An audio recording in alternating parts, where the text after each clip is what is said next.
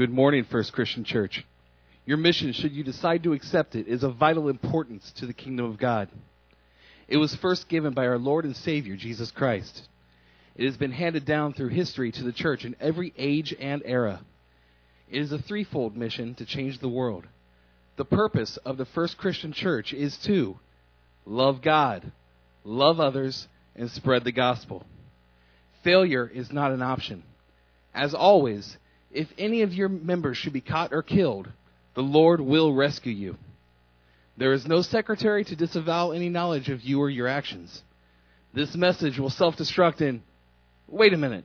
Who said anything about self-destructing? What do you mean self-destruct? Hey, wait!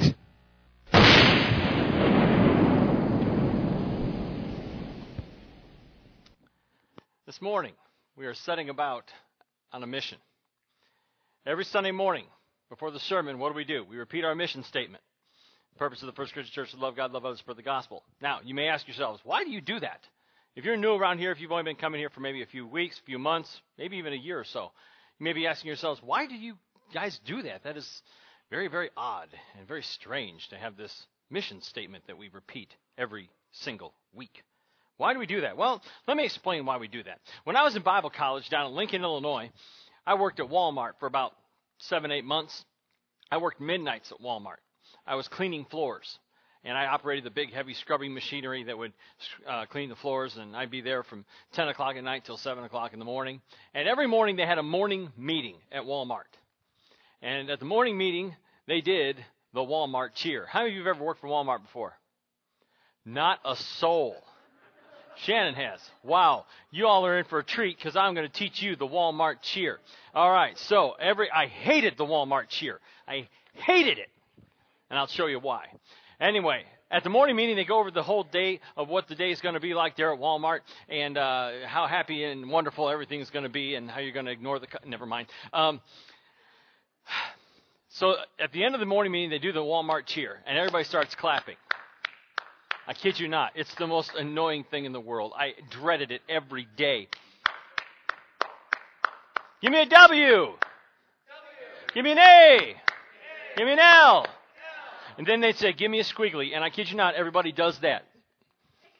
Hated the Walmart cheer. Oh, give me a squiggly. And everybody does this. And give me an L. Thank you. Give me an M. Give me an A. Give me an R. Give me a T. What's that spell? I can't hear you. Every day, folks, if you've ever been at Walmart at 7 o'clock in the morning, you will hear this. They do the same thing at Sam's Club. Every day. Every day. I hated it. That's why we do the Walmart cheer. That's why we do the First Christian Church mission statement here every Sunday. Not because I hate it. Because at Walmart, what they do is they want to focus. They get everybody focused on what they're all about. We are Walmart. We do Walmart things. Here at First Christian Church, we are the First Christian Church. We do Christian things. We do church things. We do what our church does. And what our church does is love God, love others, and spread the gospel. That's what we're all about. It is about focusing and just for one just little portion of your week, I just want that reminder in all of our heads, mine too, that this is what we're all about. We have a mission. We have a purpose. We're all about loving God, loving others, and spreading the gospel. But why? Why is that our mission? Why do we say that? Why don't we have some other mission? Why don't we have some other purpose statement that we repeat? Well, that is what this sermon series is all about. It is all about the why behind the what. We're going to talk about what the Bible says about these three aspects of our mission statement. We're going to talk about loving God for the month of January. We could talk about loving God every week for the rest of our lives and still not exhaust the topic. But for the month of January, we're going to talk about loving God. In the month of February, we're going to talk about loving others. And I'm real excited about it because we're going to talk not just about loving others like, the people sitting next to you right now. You're looking at each other going, oh, yeah, I love you. You're great. You come to church. We're going to talk about loving your enemies too. Yeah, we're going to talk about that. So, I'm not going to tell you what Sunday in February we're going to talk about that because I'll be talking to like 6 people. And those are going to be the 6 people who are the enemies of everybody else. So we're going to talk about loving others in February, and then in March we're going to talk about spreading the gospel as we lead up to Resurrection Sunday, which is the first Sunday in April. So that's where we're going for the next 3 months. Loving God, loving others, spreading the gospel. We're going to exhaust our mission statement. You're going to know it forwards and backwards, so that if one of our elders, Tony Martinez, walks up to you on a Sunday morning and he says to you, what is the purpose of the First Christian Church? You'll be able to say, love God, love others, spread the gospel. Give me a squiggly. Anyway. So, it sounds like a lot of sermons for a simple mission statement, but the Bible really does have a lot to say about these 3 topics. And this morning we start with our first aspect of our mission statement, loving God. Now, you may be thinking to yourself, what does the church's mission statement have to do with me? I mean, it's the church's mission statement. It's the purpose of the church. What does it have to do with me? Well, we are the church. You, me, everybody here, we are the church. And so what the church is supposed to do, the church is made up of the people. Remember the people? That whole thing? We are the church. And so what we are to be doing in our lives is what, as a whole, we do together as church. So not only should the church's mission statement be to love God, love others, spread the gospel, but it should be all of our personal mission statement. To love God, to love others, and spread the gospel. Without Christians, there would be no church. The purpose of the Christians who make up the church is the same as the purpose of the church. So the first part of our mission statement is to love God. Listen to what Deuteronomy chapter 6, verse 5 says.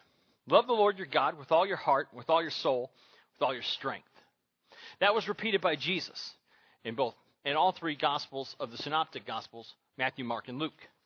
In Matthew 22:37, in Mark 12:30, and Luke 10:27, Jesus said, love the Lord your God with all your heart, with all your soul, with all your strength.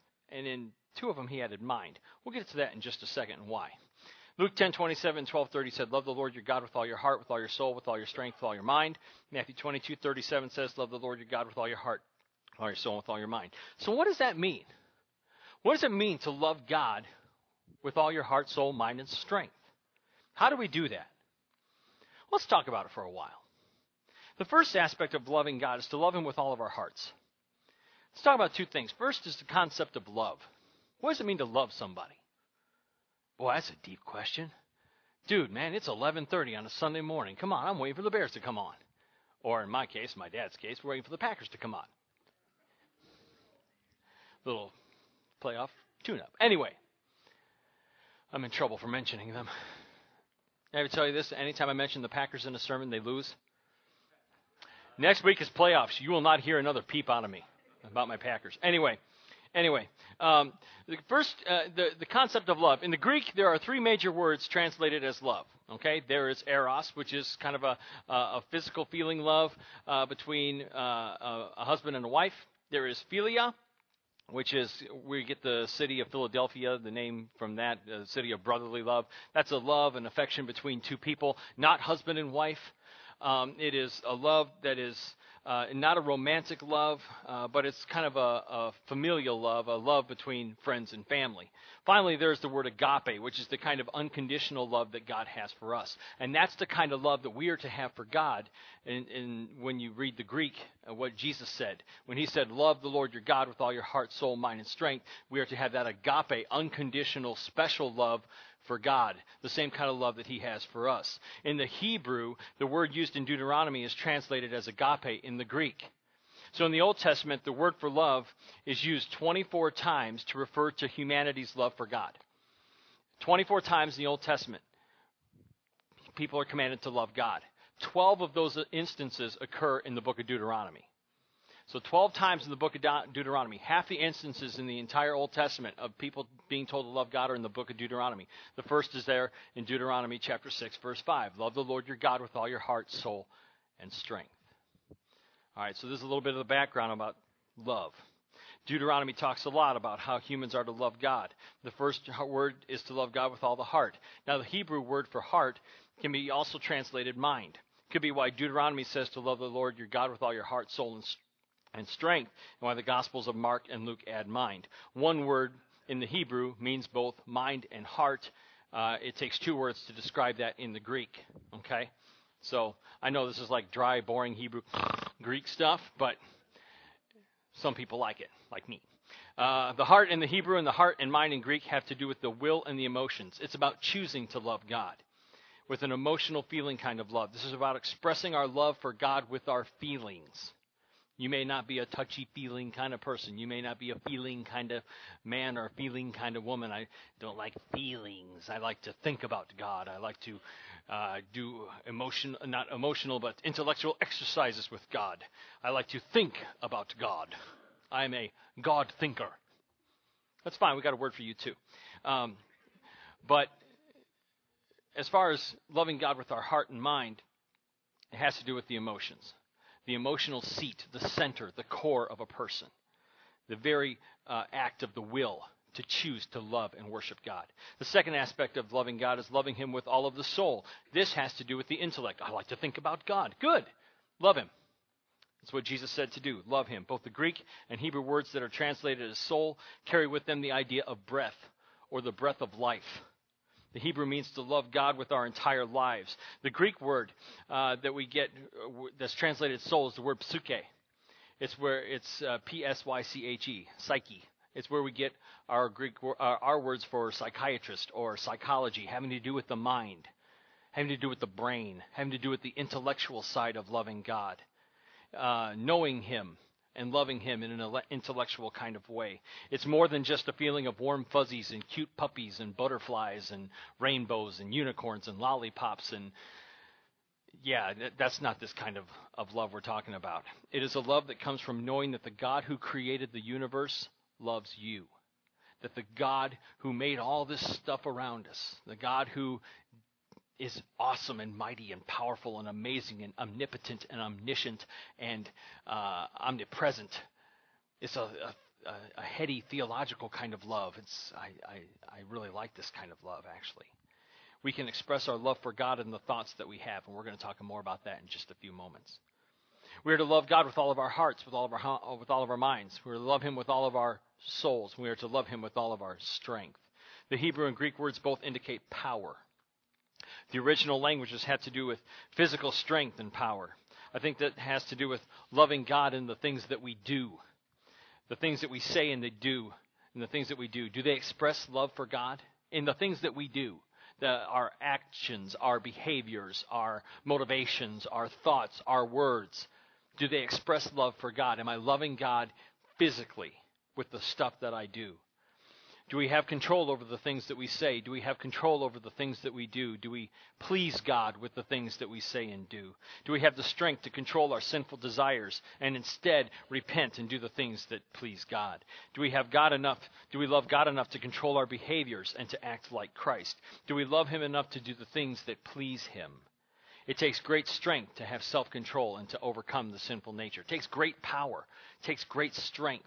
Remember what James said about controlling the tongue, that it is a fire set on, it is a flame set on fire by hell itself, that it has great power. It's just a tiny little thing in the back of your mouth, and yet it does so much damage. It takes so much power. It's like a ship's rudder. And you think about how a rudder controls a very large ship. Just a very small piece of metal or wood controls a very large ship. So the tongue controls people. It takes great power and great strength to overcome the sinful nature. We are to love God with all of our strength.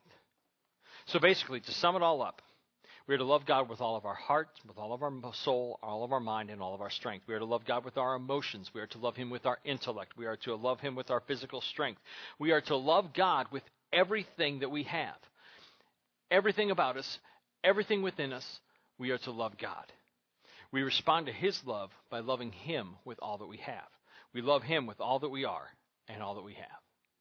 Pastor Wayne Cordero of Honolulu, let me tell you who's got a good gig in life, all right? When ministers were standing in line in heaven before the creation of the world, and God was doling out the heavenly lottery of where you're going to serve, Wayne Cordero got in line. And God said, there's this little island of, volcanic rock and ash. It's not much to look at, but, you want to go there? Yeah, sure, why not? And it turned into Honolulu, and this guy got there. And anyway, you think about it on a day like today, it's like, man, that's a good gig. Preaching in Honolulu when you wake up and it's 4 degrees outside. Anyway, enough of that. He says, the more you love something, the more you become like it. He says, for example, I have this friend who loves tennis. Okay, he loves to play tennis. He dresses like a tennis player. He reads tennis magazines. He speaks tennis language. He says he's got a tennis racket, and even his head is starting to look like a fuzzy little tennis ball. He loves tennis. He says, I have a friend who loves surfing. My friend who loves surfing talks like a surfer. He acts like a surfer. He owns a surfboard. He goes surfing. He reads surfing magazines. He even smells like seaweed. He says, some of you love food. Case closed on that one. But he says that's why the Bible says the greatest commandment of all is to love the Lord your God with all your heart, soul, mind, and strength. It is the greatest commandment of all. Why? And this is important. He says, because the power to change is given in relationship, and what you love, you become like. What you love, you become like. I want to talk practically for just a few moments about loving God with all that we have. What does it mean to love God? What does it mean to love anyone for that matter? What does love entail? What is love? What is love? And what does it mean to love somebody or to love God? This is tough stuff. This is deep stuff. So oftentimes, when we think about love, we think not as much about what we can give as much as what we receive. We are very selfish people when it comes to love. We want to receive love. We crave love. We desire love. We need to be loved. Love me, love me, love me. I want to be loved. Yet the Bible, there in Deuteronomy 6:5, and in the 3 places in Matthew, Mark, and Luke, talks about how we are to love God with all that we are and all that we have. So what does it mean to love God? What does love entail? What does love require? Love requires communication. Love requires sacrifice. Love requires putting someone before yourself. Communication, sacrifice, putting someone before yourself. And that is exactly what God did for us. He communicated to us before we ever were even thought of. He communicated to us. He sent His Son. He sent His Word.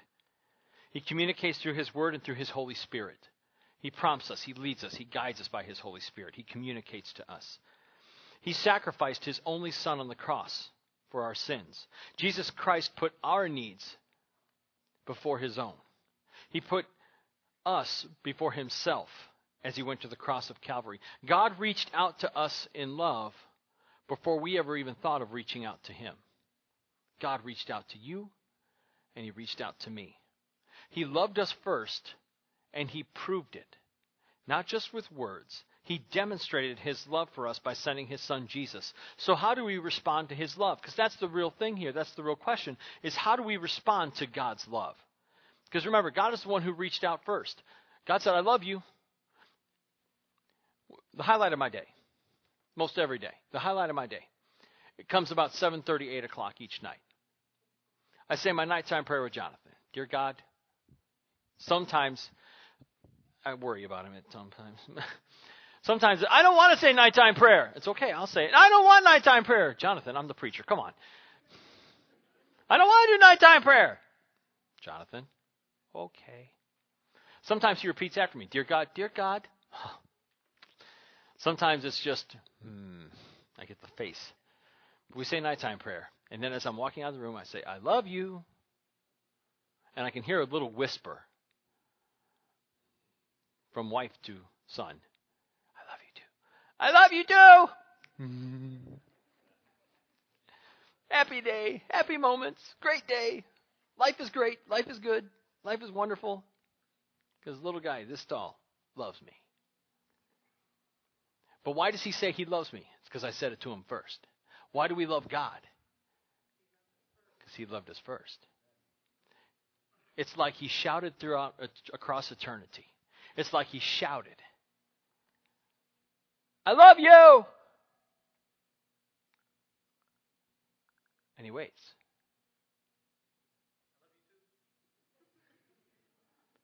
That's what we're talking about. It's the I love you too. That's what this sermon is all about. The I love you too. So how do we love God? With all of our heart, with all of our soul, with all of our mind, with all of our strength. For just a second, let's talk about what each of those means. When we talk about loving God with our hearts and minds, we are talking about our core. We're talking about the seat of our emotions, the very core of who we are, the feelings, the emotions. Like I said earlier, I think that this is best expressed in worship. When we worship God, we are telling him that we love him. We worship that which we love. We give honor and praise to that which we hold most dear. We choose to worship the things that are most important to us, most precious to us. If we truly love God with all of our hearts and all of our minds, with all of our emotions, with our core, we will worship him. Not just because he commands us to, but because we want to, because we realize how much he really does love us, how much he truly loves us, and how great he truly is. Worship is an act of the will. Worship is a choice. I choose the things in my life to which I give the most honor and time. If I love God, if I really, honestly love God, then I will choose to worship him and spend time with him. If I truly love him, I will not just give him lip service. I will make him the Lord of my life. He will be number one. It will be God and then Sean somewhere down the line. But God has to be first in everything, in anything, and in everything. If I am giving lip service to God as my Lord, then I will not give him the praise and worship that he so richly deserves. God's goodness, love, grace, and mercy do not change. Let me hear an amen. God's grace, love, mercy, they never change. Think about that for just a moment. God's love never changes. Never. Ever, ever, ever, ever, ever, ever. God's love never changes. His mercy and grace do not change. He does not change the rules on us midstream. He always remains the same. He is not some kind of fickle deity that says, oh, you know what? Don't feel like being God today. Don't feel like being myself. I'm feeling a little strange today. I think I'm going to make you all sacrifice a goat. Everybody on the planet, go sacrifice a goat right now. Go find a goat. Because I feel like it. God doesn't do that. God's grace, love, mercy, compassions, faithfulness, it never changes. He doesn't change the rules midstream. His love is always perfect, and he always loves you, and he always loves me. Always, always, always, always, always, always, always, always, always, always, always. Always. God will always love you, no matter what. Whitney Houston sang it, I will always love you. God means it. When God sings it, God means it. That is the truth. God will always love you, and he is worthy of our praise and adoration. We also love him with all of our souls. Like I said, in the original languages, this has to do with the intellect. What do you know about God? What can you say for certain that you know about God? There's a website I went to the other day. I follow a guy on Twitter. His name is Jonathan Acuff, and he runs a website called Stuff Christians Like. And it's really tongue-in-cheek and satirical. It's very, very funny. But he runs this website called Stuff Christians Like. But he asked this question on there the other day. He said, fill in this blank. Jesus loves me, ... Jesus loves me, ... How do you know that Jesus loves you? What does the words to the old children's song say? Jesus loves me, for the Bible tells me so. Jesus loves me, this I know. That's up here. I know that Jesus loves me because the Bible tells me so. I know that Jesus loves me because he went to the cross and died for my sins. I know for certain, for sure, that Jesus loves me. I know it. I may not feel it all the time. I may not feel worthy. I may not feel good enough. I may not feel like I deserve it, but I know it. And I know it because he died for me. I know that Jesus loves me. The Bible tells me that he loves me. He proved it to me. There may be days when I don't feel God's love There may be days when I am so filled with my own self-pity that I just don't feel God's love. I may be too self-absorbed and I don't feel very loved. And what gets me through those days? Knowledge. The knowledge that the creator of the universe loves little insignificant me so much that he would send his son to die for me so that I wouldn't go to hell. And that's exactly why Jesus came. He came and he died so that I wouldn't go to hell. Oh, and you too, by the way. That's why Jesus died, to keep us out of hell. I mean, a lot of preachers don't like talking about hell. You know, it kind of makes people squirm a little bit, make them, I don't like hell. You know, I don't like feelings that makes me sad and depressed. And I'm sorry, it's a reality. Hell is a reality. If you don't know Jesus, if you don't have a relationship with Christ, you don't put your faith and trust in him for salvation, you will go there. That is the fact of the matter. I'm sorry to say we're just going to start 2010 on a great note and say right there that if you don't know Jesus, you're going to hell. The good news, though, the silver lining, more than a silver lining, it's a platinum lining. The great news is that right there where you sit, you don't have to. You may be thinking, well, I don't know Jesus. Am I going to hell? Yeah, but you don't have to. You don't have to. See, you can believe that Jesus died for your sins. You can say, I want to live a different kind of life, and I'm going to repent for my sins, and I'm going to confess that Jesus died for me, and I'm going to confess my faith in him. I'm going to be baptized. And you can do that today. That's the cool news. You can do that today. When I was a little kid, growing up at First Christian Church, we sang a song called Walking Down the Heaven Road. You can start walking down the heaven road today. That's just a little invitation. We're not there yet, but put that on the back burner for a moment. Because I put my faith and trust in Jesus Christ, I am saved. Even when I don't feel worthy, even when I sin over and over again, even when I fall short, when I am preaching the greatest sermon ever preached, and you've heard him, or I'm committing the most egregious sin that you could ever think of, and I do, God loves me. God loves me, and Jesus died for me, and he loves you, and he died for you too. From the moment that first sip of coffee hits your lips in the morning, I'll let you think about that for a second. Put a smile on your face. Very nice. Until the time your head hits the pillow at night, and all the way into the next morning when the coffee hits your lips again, God is pouring out his love from heaven for you. 24 hours a day, 7 days a week, 365 days a year, and 66 in a leap year. God never stops loving us. He never stops loving you. So how do we respond to the knowledge of God's love? We love him with all of our souls. We make that choice to love him and honor him in return. We love him emotionally. We love him intellectually. Finally, we love God with all of our strength. And I think this goes back to honoring God with our thoughts and our words and our deeds. We can worship God. We can choose to love God with our souls. But how do we honor God both mentally and physically? By living lives that please him, by obeying his commands, by honoring him as God. We honor him in thought, word, and deed. We turn to places like the Sermon on the Mount in Matthew chapter 5, 6, and 7, and we read where Jesus preaches about what it takes to live a life that pleases God. We read the letters of the apostles who teach us how to live out our faith in other practical ways. We read the Old Testament to find out about what it's like to have a relationship with God, because that's what the Bible is all about. It's about how to have a relationship with the God of the universe, who wants to have a relationship with you. It's not about doing churchy things. Man, so often we confuse being a Christian with doing churchy stuff. The wonderful analogy of sitting in a pew doesn't make you any more of a Christian than sitting in a garage makes you a Chevrolet. You can do all the churchy stuff in the world. You can do all kinds of churchy things. It doesn't make you a Christian. Loving Jesus, loving God with all your heart, soul, mind, and strength, that makes you a Christian. It's not about doing churchy stuff. It's not about getting up, crawling out of bed, going to church on Sunday morning, punching your time clock, punching out at 12 o'clock, or it's going to be closer to 12:10 today. I'm sorry.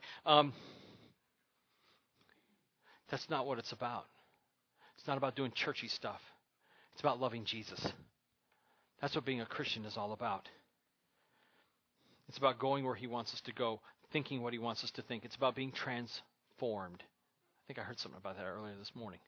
It's about being a transformed follower of Jesus Christ, thinking what he wants us to think, going where he wants us to go, saying what he wants us to say, doing what he wants us to do. So what does God expect us to do? To love him, to love others, and spread the gospel. It's about living a life of purpose and mission, and that mission is possible.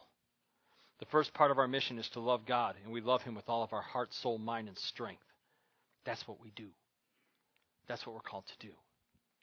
In the musical My Fair Lady, Eliza is courted by a man named Freddie. Freddie writes her love letters every day. But Eliza's response to all of these written promises is to cry out in frustration, "Words, words, I'm so sick of words. Don't talk of stars burning above. If you're in love, show me. Don't talk of love lasting through time. Make no undying vow. If you love me, show me now." May we do more than just say that we love God. May we do more than just give him lip service. May there be more to our devotion and love for God than just some Sunday morning lip service. May our lives be so devoted to Jesus that our love for him is obvious by our actions. You know, God just didn't send us a love letter from heaven. By the way, I love you guys. No, he sent us the ultimate expression of love. He sent us himself. He sent us his Son. He made salvation and eternal life possible through his Son, Jesus Christ, who died on the cross for our sins. May we spend our lives, may we spend every moment, every single moment of our lives loving him in return. May we love him with all of our heart, with all of our soul, with all of our mind, with all of our strength. Heavenly Father, we do thank you for your word that tells us how we can have a relationship with you. We thank you that you have given us the promise of eternal life, the promise of everlasting life with Jesus. We thank you, God, for all the many blessings that we have. I pray that you would teach us how to love you, that it would be our first inclination every day. How am I going to love God today? Thank you for your word. Thank you for Jesus.